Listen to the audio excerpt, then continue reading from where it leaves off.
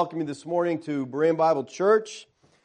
This morning we begin chapter 2 of John's Gospel, which is really the beginning of Yeshua's public ministry. John introduced him in the previous chapter, picked up a few disciples. And, you know, when you're reading and you get to the end of chapter 1 and you're reading about Yeshua being the stairway to heaven, he tells them you're going to see angels ascending and descending on the Son of Man. And then the next scene, you're at a wedding. It just seems kind of abrupt, you know, like an abrupt shift.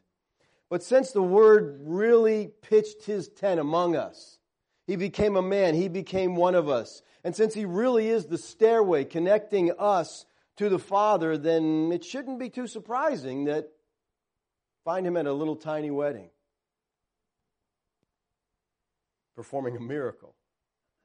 Now, if you were Messiah, if you were the God-man, how would you start your public ministry? I mean, you've been 30 years in obscurity. You've been learning the Word of God, studying the Word of God. You've been in prayer. You've been preparing for your ministry to start. It's time to start. You know, I would think you would go to Jerusalem during a feast day when the crowds are there, hundreds of thousands of people, and then you do something spectacular to get their attention. And then it's like everyone would see who you were, right? They'd realize, hey, this guy is something special. Well, Yeshua began His public ministry at a little wedding in a very small village. His first sign was so domestic that it's just incredible. Very few people even knew what was going on. With this first sign, what He's really doing is meeting the needs of a new married couple. And I think we see right away, or what strikes me in this text is care and concern for the common people characterized Yeshua. He cared about people. It was always on His heart to minister, to care for people in their smallest of needs. Let's look at our text. John starts out in 2:1. He says, on the third day there was a wedding in Cana of Galilee, and the mother of Yeshua was there. Now on the third day from what? It's amazing how people, you know, read go on and on trying to tell people what day this is. This is the third day from the previous day mentioned, which was in 143. He says the next day, all right? And the next day was the fourth day in the series, if you go through day to day, all right? So you got the fourth day, then this is the third day. So what day is it? It's the seventh day, all right? Now that's significant. You know numbers are important in Scripture. Lazarus' reference here to the succeeding days, I think is one thing is it reflects his precise knowledge on what's going on. Because he was there. He was an eyewitness. So the third day is the seventh day. Let me lay this out again for you. Day 1, John 1:19, the day before Yeshua publicly arrives. He's in the wilderness being tempted of the devil. All right, well, John meets with a delegation from Jerusalem, and they're questioning him. Who are you? And they want to know because he's in the region of the Jordan down there where Elijah disappeared from. He's in the region where the children of Israel crossed the Jordan to come into the promised land. This is a very special area, and he's down there preaching and baptizing them. So they come down and say, who are you? Are you the Christ? He said, no. Are you Elijah? No. Are you the prophet? No. Who are you? He said, I'm just a voice crying in the wilderness. Prepare the way of the Lord. On day 2, starts in John 1:29, John introduces Yeshua publicly for the first time, and he says, behold, the Lamb of God who takes away the sin of the world. Day 3 is John 1:35. John introduces Andrew and Lazarus to Yeshua personally, so he's starting to pick up some disciples. Day 4 is in John 1:43. Peter finds Philip, brings him to Christ. Philip finds Nathanael, brings him to Christ. Day 5 and 6, they're traveling from Bethany beyond Jordan up to Cana. It's about a 2-day trip. All right, they're down there in Bethany, the bottom of the screen there in the Dead Sea, and they travel up to Cana, Galilee, which was a 2-day trip. So Yeshua arrives in Cana, and he's at a wedding. Now, the Jews regarded periods of 7 days as reflecting God's creative activity. I said numbers are very significant to the Jews. We think of number 7 as just 7 things. They think of it, there's some symbolism there. And maybe Lazarus wanted his readers to associate this beginning of Yeshua's ministry with the beginning of the cosmos in Genesis 1:1, which also happened in 7 days. If so, this would be another witness to Yeshua's deity. Now, the wedding here is in Cana of Galilee. This is probably the modern village of Cana, which is about 4 miles northeast of Yeshua's hometown of Nazareth. You can see the towns up there, Nazareth, Cana. They're very close to one another. Bethsaida, Chorazin, they're all in that general area up there. It's in this region. It's about 12 miles from the Sea of Galilee. It's about 15 miles from the Mediterranean Sea. As I said, this would have been a 2-day walk from Jordan where they had been baptizing. So they've kind of finished what's going on there, and he heads up to a wedding. Make a 2-day trip on foot to go to a wedding. So they arrive at Cana. What's the center of every wedding? Huh? The bride, right? Absolutely. The groom really doesn't even matter at a wedding, okay?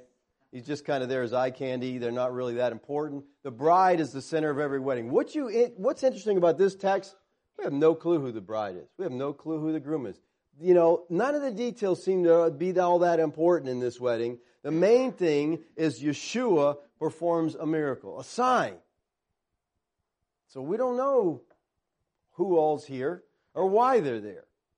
Most people in these little villages like Cana, they lived in considerable poverty. They survived just on the basics. I mean, their society was so different than ours. They worked to eat.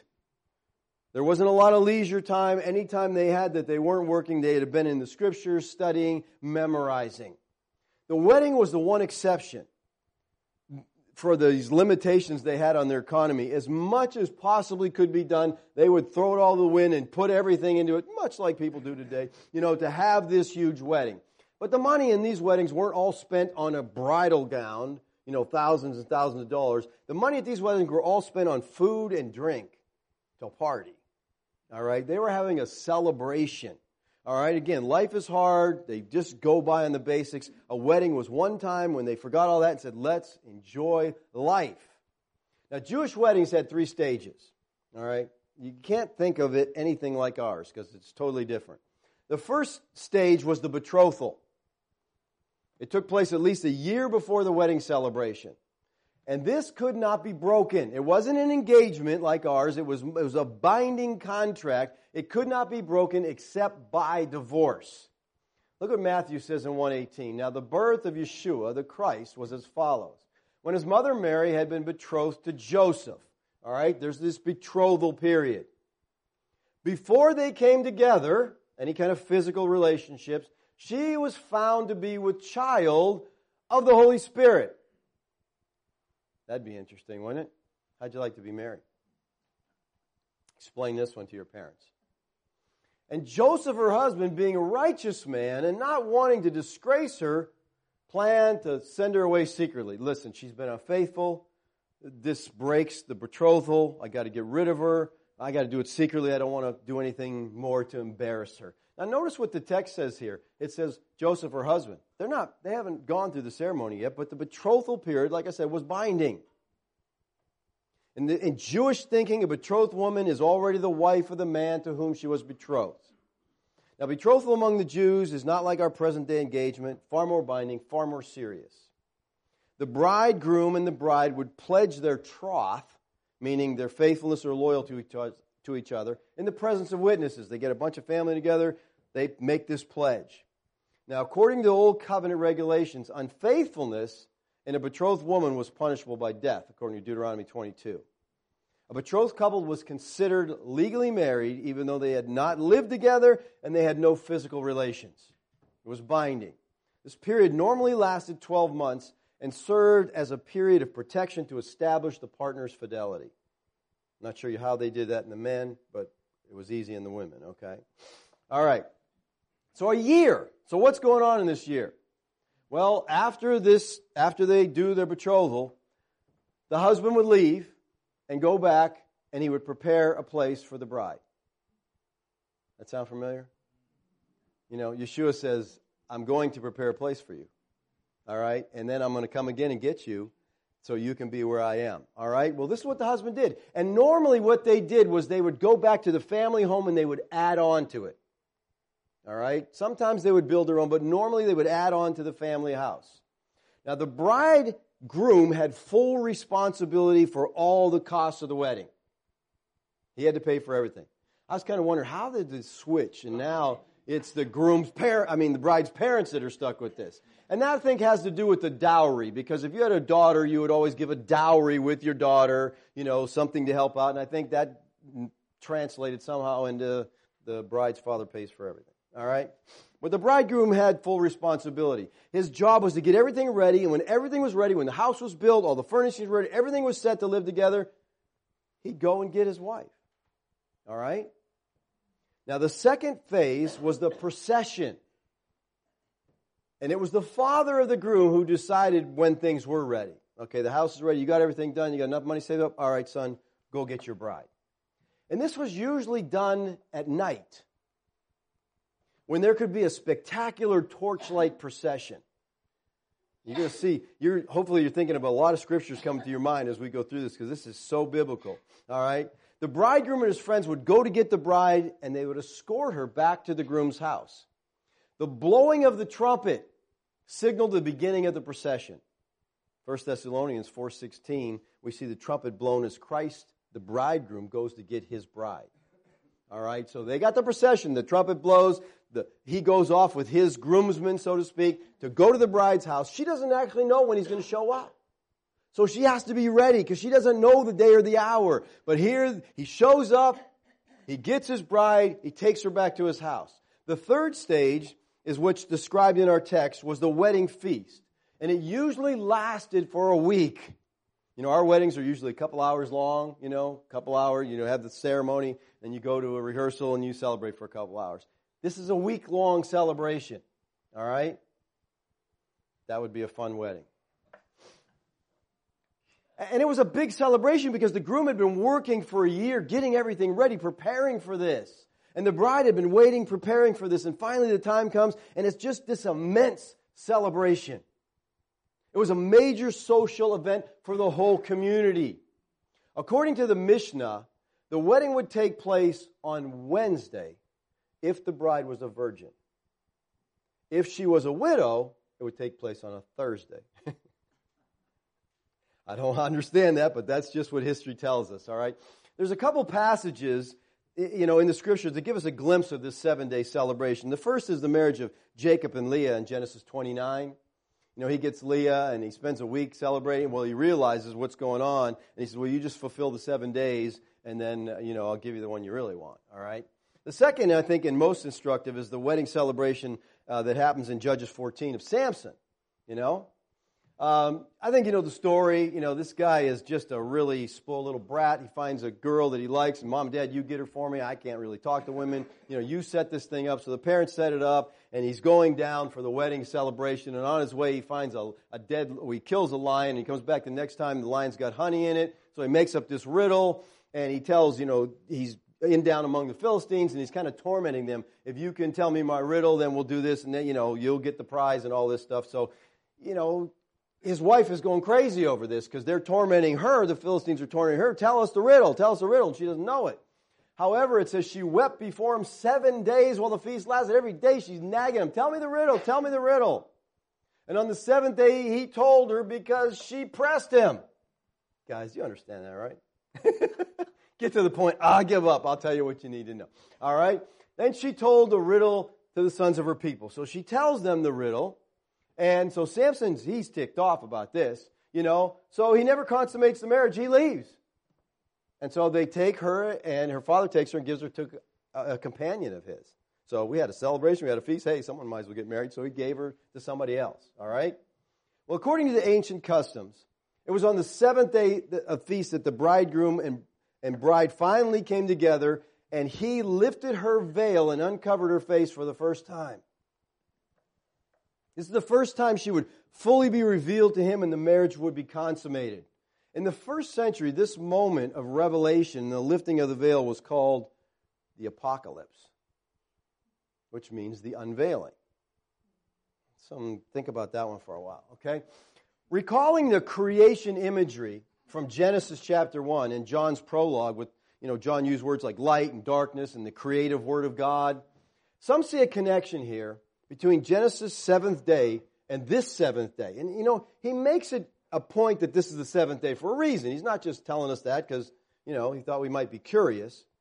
Remember I said that the third day was really the seventh day. Now, in the creation story, on the seventh day, we know God rested, right? On the sixth day of creation, God created beasts and He created Adam. And then knowing that Adam needed a companion, He put him to sleep and He creates the woman from her. Now, according to the Old Covenant Hebrew tradition, Adam and the woman awoke from the deep sleep on the next day, which would be the seventh day, and God joined them together. So this wedding may reflect back on the creation account. On the seventh day of creation, according to tradition, there was a wedding. And this is why, in the Old Covenant tradition, a wedding celebration lasted for 7 days. Now, at this wedding, the mother of Yeshua is there. What's she doing there? Well, I think as you read the text, you find out she's just not a guest, okay? She's not just a guest at the wedding. She's helping out with the wedding. She's running things. She's the food coordinator, if you will. She's responsibility for the food and the drink, making sure it's all out there and everything stays full. She'd be like Sharon at the conference. Making sure everybody gets enough food, enough drink, everything's taken care of. We can tell this, because in 2:5, she's telling the servants what to do. And in 2:3, she noticed that the wine's out, so she's on top of things here. She's working there. The most logical explanation would be she's probably family. She's probably connected somehow to the people who are getting married. She's family, so she's there helping out. She's the wedding coordinator. Now, nothing said about Joseph because he's probably died by then. We don't hear anything really of him after Yeshua's 12 years old from then on, so he probably died. He's out of the picture. But Mary's there. She's running the wedding. And verse 2 says, and both Yeshua and his disciples were invited to the wedding. So Yeshua, of course, if Mary's related, Yeshua's related to these people too. So he gets invited. Now you say, well, why is the disciples invited? Well, a rabbi attending anything would take his disciples with him. A rabbi didn't do anything without his disciples. But also these guys were from this area. So they're probably all got invited to the wedding anyway because they all know each other. It's a very small town. So they're all together at this wedding. And this event transpired really early in Yeshua's ministry. It's before He called the 12. We don't know exactly how many disciples attended the feast, but from information we're given in the previous chapter, there was at least 5 of them. There's Lazarus, Andrew, Peter, Philip, and Nathanael. And it says, when the wine ran out, the mother of Yeshua said to him, they have no wine. This is serious. All right? The wedding, a 7-day celebration, is in full swing, and there's no wine. That's not good. Okay? That's not good at all. Within the Palestinian wedding, wine was a very essential part of the celebration. All right? It's essential. It's not like, do you have a wine? No open bar. It's all there. Yeah, it's an open bar. You can drink all you want. All right? The wine is there, and it's for them to celebrate. The Jewish rabbis claim, without wine, there is no joy. All right? Now, the place of wine was so significant that failure to provide enough would have created a serious breach of hospitality. All right, you know this culture. You know how important hospitality is. Mary's report to Yeshua that the wine had run out was not just a comment on the level of the wine barrel. Yeshua would have immediately recognized that this young couple and their families would live in embarrassment for probably the rest of their lives for failing to adequately provide for this wedding celebration. This was huge in their culture. This would have shamed them. This would have disgraced them. I actually read accounts where the bridegroom was sued by guests for running out of food and drink. That's how serious this was, all right? Because that was, this is what you're supposed to do at this celebration. And social failure in a small town environment like this is not something you outlive or overcome, all right? That's the couple who had the cheap wedding. They couldn't even provide for us. We're so looking forward to this wedding because this is such a huge relief from our status and our drudgery, and, it's a bust. Well, why does Mary tell Yeshua about the wine? Why does she go to him? He's there as a guest. He's not working. She's the one in charge of things, and they're out of wine. You'd think she'd tell some steward, go buy some wine. You guys do something. No, she goes to her son, and she goes, they don't have any wine. Now, there's a couple scenarios here that could play out. Maybe as her firstborn, she knew he would do whatever he could to solve the problem. I mean, this is my son, all right? He's a great guy. He's always been the perfect child, okay? And I know he takes care of his mom. He's going to do whatever he can to provide this, to fix this problem. She's always been able to count on him. But verse 11 seems to indicate that Yeshua had done no miracles to this point. So she hadn't seen him do anything spectacular. So she's like, what's he been doing all this 30 years? He studies his Bible a lot. He prays a lot. He's just a super kid. But he's never done anything. So I don't know what she really expected of him. She could have just thought, he'll figure out a way. But let me give you another scenario. That's where the song comes in. Mary knew that Yeshua was Messiah. All right? She knew that. And she probably wanted him to do something so everybody would know that. She's had a secret that she's lived with for 30 years. A secret that only her and Joseph and the Lord really understood. And she's probably at this point of frustration. Now, show them who you are. As far as the world was concerned, our Lord might have been an illegitimate child. There's even indications of that in the Gospel of John. The Pharisees say, we're not born of fornication. In other words, well, your mama had you out of wedlock. This might have been circulating. So Mary's like, hey, can we please get this over with and you show them that you're God? All right, that I wasn't doing anything wrong. It wasn't me. And so I think in a way she's anxious for vindication because, listen, she was a young teenager, around 13 years old. Charity's age. 13 years old. I was talking to Charity earlier. I said, how would you like to tell your parents, guess what, I'm having a baby and I have no idea how this happened? Be kind of hard to tell your parents, wouldn't it? Well, in her day and age, yes, it'd be very difficult to tell your parents. 13 years old. She's betrothed to Joseph, so she's excited. I'm going to be married. I'm going to have a family. Everything's going well. And then an angel shows up. In Luke 1:30, it says, the angel said to her, do not be afraid, Mary. You have found favor with God. And behold, you will conceive in your womb and bear a son. You shall name him Yeshua. And Mary responds like any young girl would. Mary said to the angel, how can this be? I'm a virgin. Never been with a man. I'm only 13 years old. I'm betrothed, but we've never been together. So the angel said to her, the Holy Spirit will come upon you. The power of the Most High will overshadow you. And for that reason, the Holy Child shall be called the Son of God. 13 years old. Confronted with an angel. You're having God's baby. The angel says, you are going to give birth to the God-man. Now remember, Mary gave birth to this child while she was still a virgin. She knew how special he was. She had raised the Son of God, so it would be only human for her to long for some vindication. Lord, will you show me your God so I can get this stigma off my back? Or would you just finally do something? I mean, every mother wants her child to be special, right? And so she's saying, Lord, show them who you are. This is a good time. She might have been very anxious as she approached him. They don't have any wine. And she's kind of smiling. Can you fix that? I think that Yeshua's response to her tells us that she wanted him to show everyone who he was. And just the way he responds. Now, if she'd have just come saying, hey, can you help us run to the store or something? That wasn't what she was saying.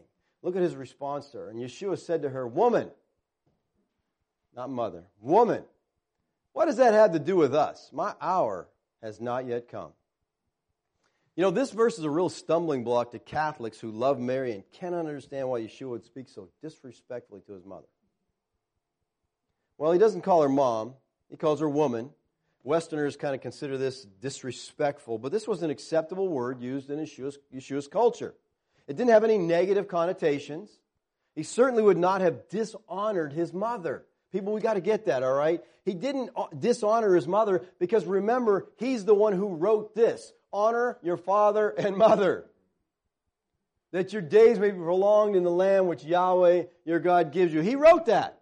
So he's not dishonoring his mother. He's not being disrespectful to her by calling her woman. Calling his mother woman probably indicates that he wants her to understand there's a new relationship between he and her as he enters his public ministry. All right? It's hard for every mother, when the children move out. But, Yeshua's going, this is a different level now, Mary. You and I have been, son and mother for all these years, but now I'm moving into my ministry, and now I'm God's son. These are similar words when he says, what does that have to do with us? That kind of sounds arrogant to us, but this is a Hebrew idiom. And should be literally translated, what to me and to you. It means, what does this have to do with us? Why are you telling me? That's not my concern. This Hebrew idiom is used 5 times in the Tanakh.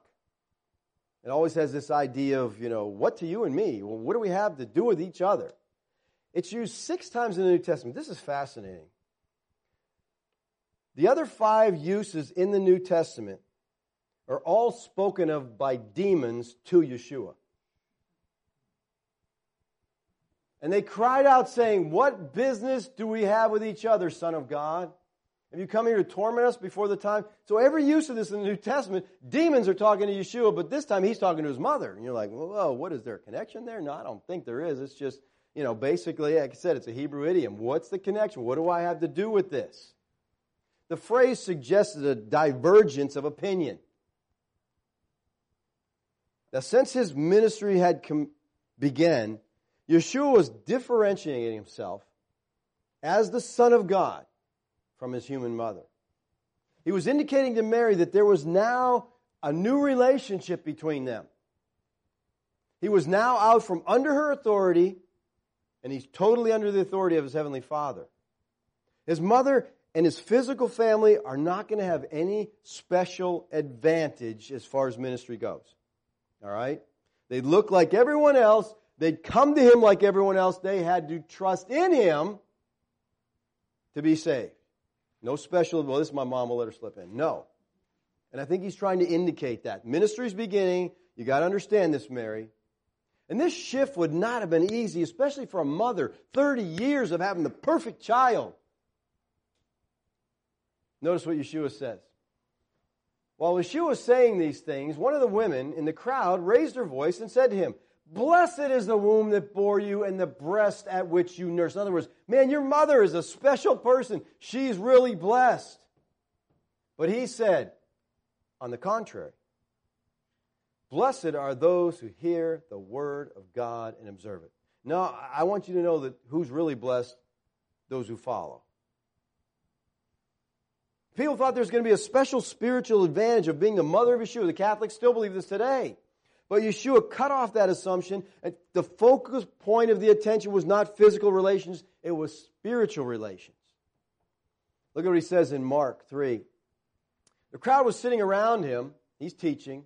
And they said to him, behold, your mother, your brothers, they're outside looking for you. Answering them, he said, who are my mother and my brothers? Looking around at those that were sitting around him, he said, behold, my mother and my brothers, for whoever does the will of God, he is my brother and my sister and my mother. So Yeshua makes it really clear his new position. He is no longer a stonemason and a family man. As the Son of God, he is beginning his ministry. This is the foundation, and this is the central pillar of the new people of God, the new Israel. And it was such that his loyalties now lay. He's trying to tell them these physical relations are not important anymore. Now Mary, Yeshua's mother, had been replaced in his affection, not in his affections. He still loved his mother. He cared for her. But in his mission, her role was different. She had to come to him as Lord. He still provides for her. He still takes care of her. We see that as he's on the cross dying. He says, Lazarus, take care of my mom. All right? There's no doubt that he loves his mother, always loved his mother, but this is a shift here because now she has to not just see him as her son, but as the Son of God. So Yeshua says to Mary, my hour has not yet come. What did he mean by that statement? Well, most scholars will agree that in the fourth gospel, the reference to Yeshua's hour most often points to the hour of Christ's passion and death on the cross. He says in chapter 12, And Yeshua answered them, saying, my hour has come for the Son of Man to be glorified. And by that he means die. In this gospel, the expression, my hour, on the lips of our Lord is a reference to the time of the cross. So Yeshua is saying, it's not time for me to display my glory yet, Mary. It's not time for that. A Catholic commentary on this verse says this: the purpose of this incident is to instruct us and to help us understand the power of Mary's intervention, not just on behalf of the bride and groom at Cana, but her concern and power to intervene for all her children. See, that's what this verse is all about, telling you how special Mary is. The wonderful thing about Mary is that when we petition our Holy Mother for her assistance, she advocates, she always prays for us according to the Father's will for our lives, not just according to our requests. Now, that's Catholic theology. In opposition to this, the Scripture says there is one mediator, one God, and one mediator between God and man, the man Christ Yeshua. It's Christ alone who is the stairway to heaven. Mary's simply a woman who had the unique privilege of bearing the Son of God. No special place in Scripture. We're not to pray to her. We pray to God. She doesn't have any, special sway on Yeshua that she can twist his arm and get him to do things that, we want him to do. His mother said to the servants, whatever he says to you, do it. Now, obviously Mary didn't feel like this was a rebuke when he said to her, woman, what does that have to do with us? She didn't feel rebuked by his comments. She knew her son. She must have felt he's going to do something to help. So she says, hey, whatever he tells you, do it. Listen, if you want to pay attention to Mary, if you want to venerate Mary, if you want to listen to Mary's remarks, focus on this one. Whatever Yeshua tells you to do that. That's what it's all about. Great words out of Mary. She's talking to the servants. She just tells the servants. She has control over these servants because she's the coordinator at the wedding. I think he's going to do something. I don't know what he's going to do, but I know my son. He's going to help out. He's going to take care of things. So if he tells you to do something, just do what he tells you. Now, there were 6 stone water pots set there for the Jewish custom of purification, containing 12 or 30 gallons each. All right. It's customary to have these large water jars of stone in or near a room where a feast is being held so they could ceremonially wash their hands as prescribed before and after meals. Now, this has nothing to do with germs or cleanliness. This is ceremonial purification. So they'd have these, and you'd go and you take the water out, and you pour it all over your hands or whatever, and so make yourself ceremonially clean. Look what Mark says in Mark 7, 1 and 2. The Pharisees and some of the scribes gathered around him, and when they had come from Jerusalem, and had seen that some of the disciples were eating their bread with impure hands, that is, unwashed. These are not the bathroom police saying you didn't wash your hands. This is the impurity police. They're getting on him because the word unwashed here doesn't refer to hygiene. It's just hands that are ceremonial, washed in this religious sense. Now, I want you to understand that this particular ritual here of washing is not described anywhere in the law. It's not in the Tanakh. This is a man-made thing that they added a lot of stuff. There's 613 laws in the Tanakh. On top of that, they added tons more. Okay? So they made it a real burden to live under this system. All right? It says, for the Pharisees and all the Jews do not eat unless they carefully wash their hands. Again, this is ceremonial. Thus observing the tradition of the elders. Now, they're not just observing the law of Moses. They're observing traditions. And when they come from the marketplace, they do not eat unless they cleanse themselves. Why is that? What's wrong at the marketplace? There's Gentiles at that marketplace. Okay? There's sinners at that marketplace. And you pick up a fruit to check it. Well, a Gentile just picked it up before you did. Now you got Gentile cooties on your hands, and you're impure. All right? And they had to do something about this. All right? They had to be very careful about this. Gentiles and sinners were two people they wanted to stay away from. They didn't want that contamination. And there were many other things which they have received in order to observe, such as the washing of cups and pitchers and cups. They washed everything. This is, again, not cleanliness, ceremonialist. So if you come into contact with any of these groups, a Gentile or a sinner, you're defiled. And so they had to go through this thing. And really what this did, this cut them off from the majority of people. You couldn't get around these people. So if a man went to the marketplace, he automatically assumes he's contaminated when he comes home. He goes through this different washings. They go through all these procedures of the rituals. It's a religious world of isolation because they're just worried everybody's going to contaminate us, you know? It's still like that in the church today. We got these fundamental separatist groups that, you know, they go into secondary separation. Well, if you know somebody who did that, then you're guilty, you know, and it just gets crazy. It really does. He says there's 6 stone water pots that are there. All right, we know that these were holy water for purification because John tells us the stone vessels, they used pottery vessels for wine. And holy water is kept in these stone vessels. Some scholars believe that the number 6 has symbolic significance. I think it does. I think, you know, he's not just didn't say 6 because this is important. 6 is 1 less than 7. 6 is the number of man. 7 is the number of completeness or fullness. So that I think these water jars can represent the incompleteness of Judaism. Here's Judaism's system at its best right here. Keeping yourself clean, all right? Yeshua said to them, fill the water pots with water, so they filled them up to the brim. Now Mary told the servants, do whatever he tells you, so they do it. They don't question. They don't have a clue what they're doing. Fill them up. Maybe he's going to, say we all need to cleanse ourselves and there'll be more wine or something. They don't know what's going on. They're just obedient servants. And he said to them, draw some out now and take it to the head waiter. So they took it to him. From these servants' perspective, Yeshua is telling them, take some water out of these jars for purification and take it to the head waiter because we're out of wine. He'll love this water. What are these guys thinking? I think I would have argued a little bit. Wait a second.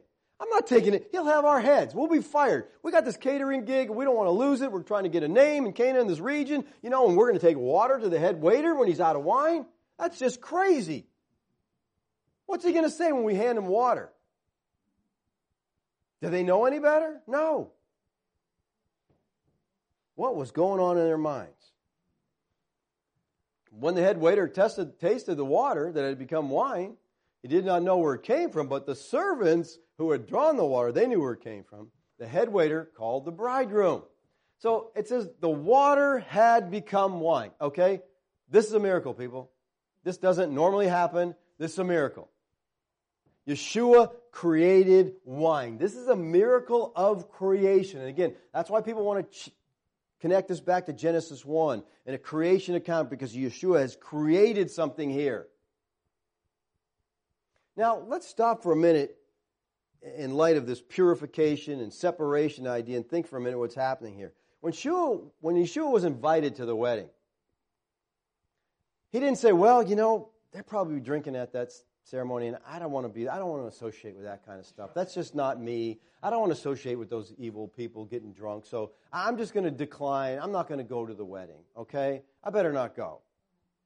And when Mary comes and tells him that he did go to the wedding, she comes and tells him they're out of wine. He thought for himself, said, let them drink water. They've had enough to drink. These bunch of drunkards, this is crazy. No, he didn't say that at all. Yeshua's at a wedding where they're drinking. They're having a great time. And it's not grape juice, people. All right? We'll get into that in a little bit later. Because there's, how many comments, this wasn't really drunk. You couldn't get drunk. This was just grape juice. And the head waiter said, this is the best grape juice I ever had. Glad you brought the best out, in the beginning. All right? Let them drink water. No, he creates wine, and he creates lots of it. Over 100 gallons of wine. Good wine. This would probably shock most American Christians. How in the world can he do that? But the Scriptures teach that wine is a gift from God. You believe that? Look at Genesis 27. Now may God give you the dew of heaven and of the fatness of the earth and an abundance of grain and new wine. So abundance of wine. Let me God give you that. Wine is to cheer the heart. Wine is associated with joy. Look at Psalm 104. He causes the grass to grow for the cattle. I love that. Causes the grass to grow. And the vegetation for the labor of man, so that he may bring forth food from the earth, and wine, which makes man's heart glad. So that he may make the face glisten with oil, and food which sustains man's heart. So he made wine to make man's heart glad. Wine is also used as medicine in the Scripture. 2 Samuel 16 talks about that. Proverbs 31 talks about that. The rabbis say wine is the greatest of all medicine. Where wine is lacking, then drugs are needed. What did Paul tell Timothy? Take a little wine for your stomach's sake and your often infirmities. Now, isn't that weird coming from a healer? Paul had to get the healing. Paul healed people. Timothy, take some wine. It'll be better and you'll enjoy it more. Have some wine. Wine in Scripture is associated with joy. It's associated with gladness. Look at Isaiah 25. Yahweh of hosts will prepare a lavish banquet. That's what's going on in the wedding. It's a huge banquet for all peoples on this mountain. A banquet of aged wine, choice pieces with marrow, and refined aged wine. This is a banquet of aged wine and marrow, the fatness of the cattle. This is a beautiful picture of a banquet here. And in the recurring symbolic images of the prophets, drinking the best of wine at a banquet in the presence of God is the image of Israel in restored communion with their God. And that's how Israel would have viewed this. This is a picture of them being back in fellowship. We're enjoying the wine. We're enjoying the best of food because we are in fellowship with God. And I think this is the symbolism in our text. We got a banquet going on here. And Messiah is providing abundant wine because Israel is being restored to communion with the Father. As his ministry commences, that's what this is about. He is the new Israel. He is bringing the people, the remnant, back to God. John 2:10 says, and he said to them, every man serves, the head waiter's talking, every man serves the good wine first. You know that. You can't afford all good wine, so bring out the best stuff. Once they get a little bit tipsy, their taste buds are not so discerning, get out the Boone's Farm, bring out the cheap stuff, for the people there, all right? They serve the good stuff first, and when the people have drunk freely, then he serves the poorer wine. But you've kept the good grape juice until now. The word drunk freely here, this is from the Greek word methuo, and it actually means to become intoxicated or drunk. This is the same word used in Ephesians 5:18, be not drunk with wine. So we're not talking about grape juice. He created real wine. Grape juice doesn't bring joy to the heart. I don't care how much you drink of it, all right? It'll raise your sugar level, but it won't do much for joy. All right, but wine will do that, all right? Now you can imagine the expression on the faces of the servants here. Because they're worrying, are we going to get blamed for bringing water to this guy? And we're going to just blame it on Yeshua. He told us to bring you this water, all right? But instead he tastes this and he goes, this is the best wine. And they're amazed. He's enthusiastic about it. He says, you brought the choice wine. So they're like, phew, glad to see that. I don't know how this happened, but now we got wine here. So what happens here is Yeshua creates wine out of nothing. He didn't go out and get grapes. He didn't grow a vine, didn't pick the grapes, didn't smash the grapes, didn't let it ferment, did nothing. He said, pour water in there, take the water out, and all of a sudden, guess what? Well, you know what? We already know he's creator. In John 1:3, he says, all things came into being through him. Everything that exists is because of him. Apart from him, nothing came into being that has come into being. He's the creator of all. So you have a miracle here in which the God-man creates wine out of nothing. This is evidence that he's God. There's no visible exhibition of power here. This is what's really crazy. If you'd have been there, you're sitting there, you're one of the guests, you have no clue what happened. He doesn't go over and says, oh, everybody at the wedding, I need your attention. Got these wine pots filled, watch this. Hocus pocus, wine, abracadabra. No, he doesn't say anything. He doesn't say, become wine. He just fill them up, they're full, take it out. What point did this change? We don't know, but, there's no show here. There's nothing. He didn't do anything. So the guests are sitting there just thinking, wow, great wine. We don't know, they don't know they were running out. The first miracle that Yeshua performed in his public ministry is pretty much a private miracle. All right? Apparently, only Yeshua's disciples, the servants, and his mother understood what really happened. It wasn't his hour, he said. So it wasn't time to display his glory yet. So he didn't. He kept this quiet. Now, many of the miracles of the Lord, as we'll see as we go through this, are healing miracles. All right? Miracles which he performed in some particular good for individuals. Someone had a physical need, a son had died, or something had happened, so he performed this miracle. This miracle, if you read the commentaries, you read the scholars, this miracle is often called the luxury miracle. In other words, no one needed this. Okay? This is just, a luxury, wine. Wine may be considered a luxury to us, but to the groom and the bride, this was definitely not a luxury. Remember what I said earlier about the groom providing for the wedding guests. This young couple and their families would have lived in embarrassment for the rest of their lives for failing to provide adequately for this wedding celebration. But Yeshua, who cares about us, cared about a bride and a groom at the wedding and took care to meet their need. It's incredible. It's an incredible act of compassion on our God. So few people even knew what happened. Mary probably smiled. She probably thought this was really cool. She knew his disciples understood. The servant said, this guy, something's going on here. So in a sense, a glimpse of his glory was definitely shown here. This sign at Cana has no parallel in the Synoptics. This is the only gospel that this event talks about. This is unique in John. All right? I think the focus here really, there's spiritual lessons to be learned from this text. But I think one of the lessons we got to hang on to is he cares about people. All right?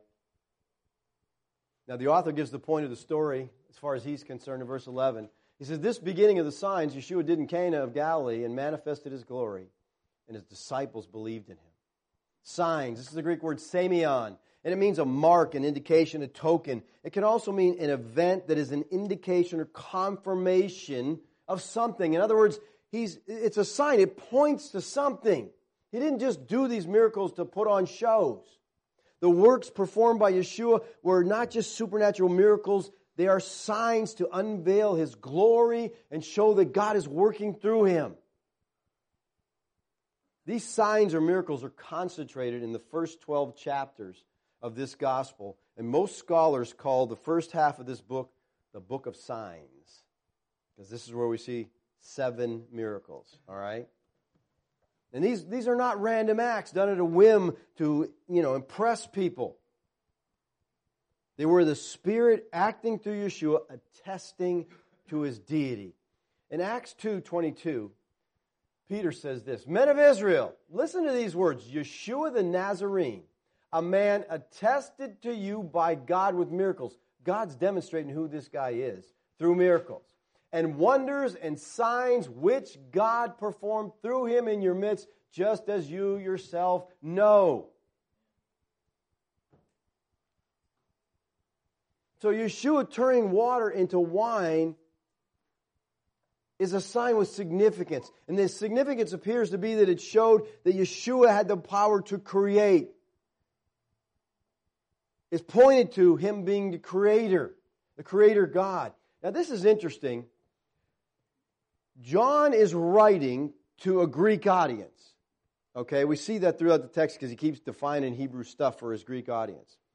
Well, the Greeks had a god named Dionysius. And Dionysius supposedly discovered wine.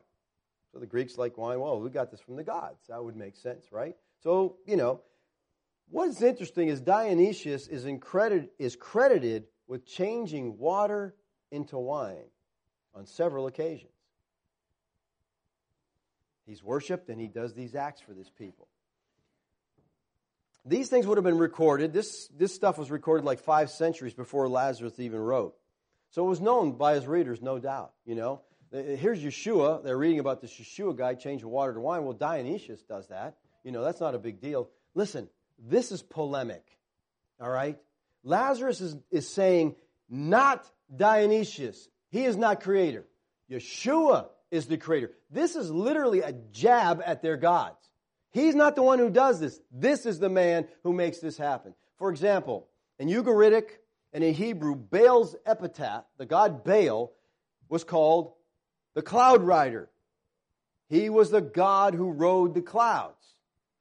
But in Scripture, we see attacks put at that because they say, no, it's not Baal, it's Yeshua. Isaiah 19:1, the oracle concerning Egypt, behold, Yahweh is riding on a swift cloud. He's about to come to Egypt. Yahweh, not Baal, is the cloud rider. All through Scripture we see this, but you don't get it unless you understand their gods and what they believe their gods could do. And over, the prophets and through the Word of God, they're saying those gods are nothing. Yeshua is the God of gods, Lord of lords. He's over all of them. It's not Dionysius who's the creator. It's Yeshua. And it says, and it manifests His glory. This is the first mention of the word glory since John 1:14. You know, He became flesh, He tabernakled among us, and we saw His glory. And Lazarus understands that the miracle of Cana did reveal the glory of God. He said we'd see His glory when He was made flesh. And at Cana, just a small portion of that glory was made present in a humble village wedding with rough stone water pots. Here we see the glory of God revealed. To a few people there, but to many people who read the Gospel of John. And this Gospel is written that you may believe Yeshua is the Christ, and believing you may have life in His name. So he writes to those, the glory is not seen too much there. And shortly after the first wedding mentioned in Genesis 2, the glory of God was lost because they were driven out of the garden. At Cana, the glory of God is back at another wedding, a sign of a new beginning. This sign, as many others, seem to be directed primarily at His disciples. And it says, and His disciples believed in Him. Now, I think they'd come to faith before, but He's just saying their understanding is increasing. They're growing in their faith as they see these things happening. So what's the purpose of Yeshua turning water into wine? What is He trying to teach us here? Is just something to reveal His glory? Well, we've talked about this before in John, but when you're going through this fourth gospel, we have to ask, what is this sign? What is what's happening here on the physical level tell us on a spiritual level? There's more to it than just a physical thing. For example, one of the signs that Lazarus is going to talk about in the 6th chapter is feeding the 5,000, right? Takes a few fish, takes a few loaves, feeds 5,000 people, stuff left over. So what's the point of this? To show that our God can feed everybody. Show some spiritual power. No, there's truth behind this. And later he goes in that same discourse and he says, I am the bread of life. So he feeds them. They got a physical illustration. Then he goes on and says, listen, I'm the bread of life. Okay? So feeding the 5,000 with loaves and fishes, that's utterly impossible to do naturally. But it's designed to show us that He is the bread of life. And when we come to Him, when we believe in Him, we will have everlasting life. So the miracle in the physical sphere is designed to represent the spiritual benefits that flow from our Lord's work on the cross. So the signs then, the miracles in the natural sphere are designed to express spiritual truth. And it seems to me the first and foremost, this sign, put at the beginning of the 4th gospel, is designed to indicate the inauguration of a new age. Those stone pots, that's Judaism, they're done with that. We're bringing out the wine of Christianity. The law is passing away. It's done. The age of the fulfillment of everything anticipated is come now. Lazarus said in the opening chapter, the law came through Moses, grace and truth came through Yeshua the Christ. And here we are given one of the indications of that. We have the water pots, transforms water into wine, new covenant, forgiveness. There's so much symbolism here. We could go into the Lord's Supper and the wine. We go into so many things. They're symbolic here. You could stretch this pretty far, but you got to be careful. I think there's an indication here that he's talking about a transition, okay? New wine. All right? That old stuff's gone. R. Brown states this, in view of the consistent theme of replacement, it seems obvious that in introducing Cana as the first in a series of signs to follow, the evangelist intends to call attention to the replacement of the water prescribed for Jewish purification by the choicest of wines. This replacement is a sign of whom Yeshua is, namely the one sent by the Father, who is now the only way to the Father. All previous religious institutions, custom, and feasts lose meaning in His presence. I think that's good. I think that's what's happening. We're seeing a transition. The wine replacing the water, in essence, symbolized the replacement of the old covenant with the superabundance of the new covenant. And that's what the writer of Hebrews says over and over. This is a far better covenant. Way better. Way better. Leon Morris writes this. This particular miracle signifies that there's a transforming power associated with Yeshua. He changes the water of Judaism into the wine of Christianity. Old Covenant Israel was Yeshua's vineyard, right?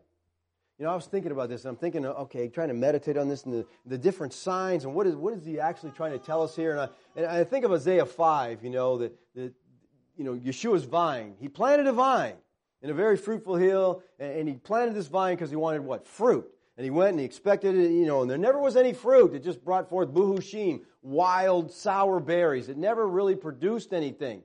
And he says the vine, this vine is the house of Israel and the house of Judah. So they never produced what the Lord wanted. Well, here's the Lord. He is the new Israel. And here's the abundance of fruit. Just a picture of what He is going to provide. And listen, it's a picture of what He provides for us. There's nothing that had to be done here. These guys didn't have to do anything. They just, all of a sudden, this water is turned into wine, and they're celebrating and enjoying the celebration. He's providing the best to the faithful remnant of old covenant Israel at this wedding banquet, and I think it prefigures the promised restoration of the new Israel. We read that passage in Isaiah 25. This was a picture of Israel being restored when they would have this banquet and abundant wine and abundant marrow. Well, now He's showing them the banquet's come. I'm here. The new covenant is being brought in. So there's a lot of spiritual significance in this miracle. It literally happened. He displayed His glory, but there's more to it than that. Now, there's something to me, though, that I think is more important in this, and that's the practical application that I want you to get from this. To me, the most important thing I want you to see here is that Yeshua cares about people. Again, a groom and a bride trying to start their life, and this is basically disaster for them. So He creates wine, and in it He manifests His glory, but He's also saved the bride and the groom from a life of shame. And when I read this, when I think about this, I think of what Peter said in 1 Peter 5:7. Cast all your anxiety upon Him. Why? Because He cares for you. People, if we get that significance, if you know who He is, all right, He is the Creator God. He is sovereign over every event that takes place in time. Okay? He controls who lands on boardwalk. All right? He is absolutely sovereign. Now, that sometimes can shake people instead of comfort them, but it will comfort them if you take that idea, you take that theological truth and connect it with this fact: He cares for you. Let's pray. Father, we thank You. It's hard to understand, Lord. You leave heaven's glory and come to suffer and die for our sins. And while You lived here and walked this earth, You so demonstrated Your love for people. Thank You, Lord. Lord, I know that this groom and this bride did not view this as a luxury miracle.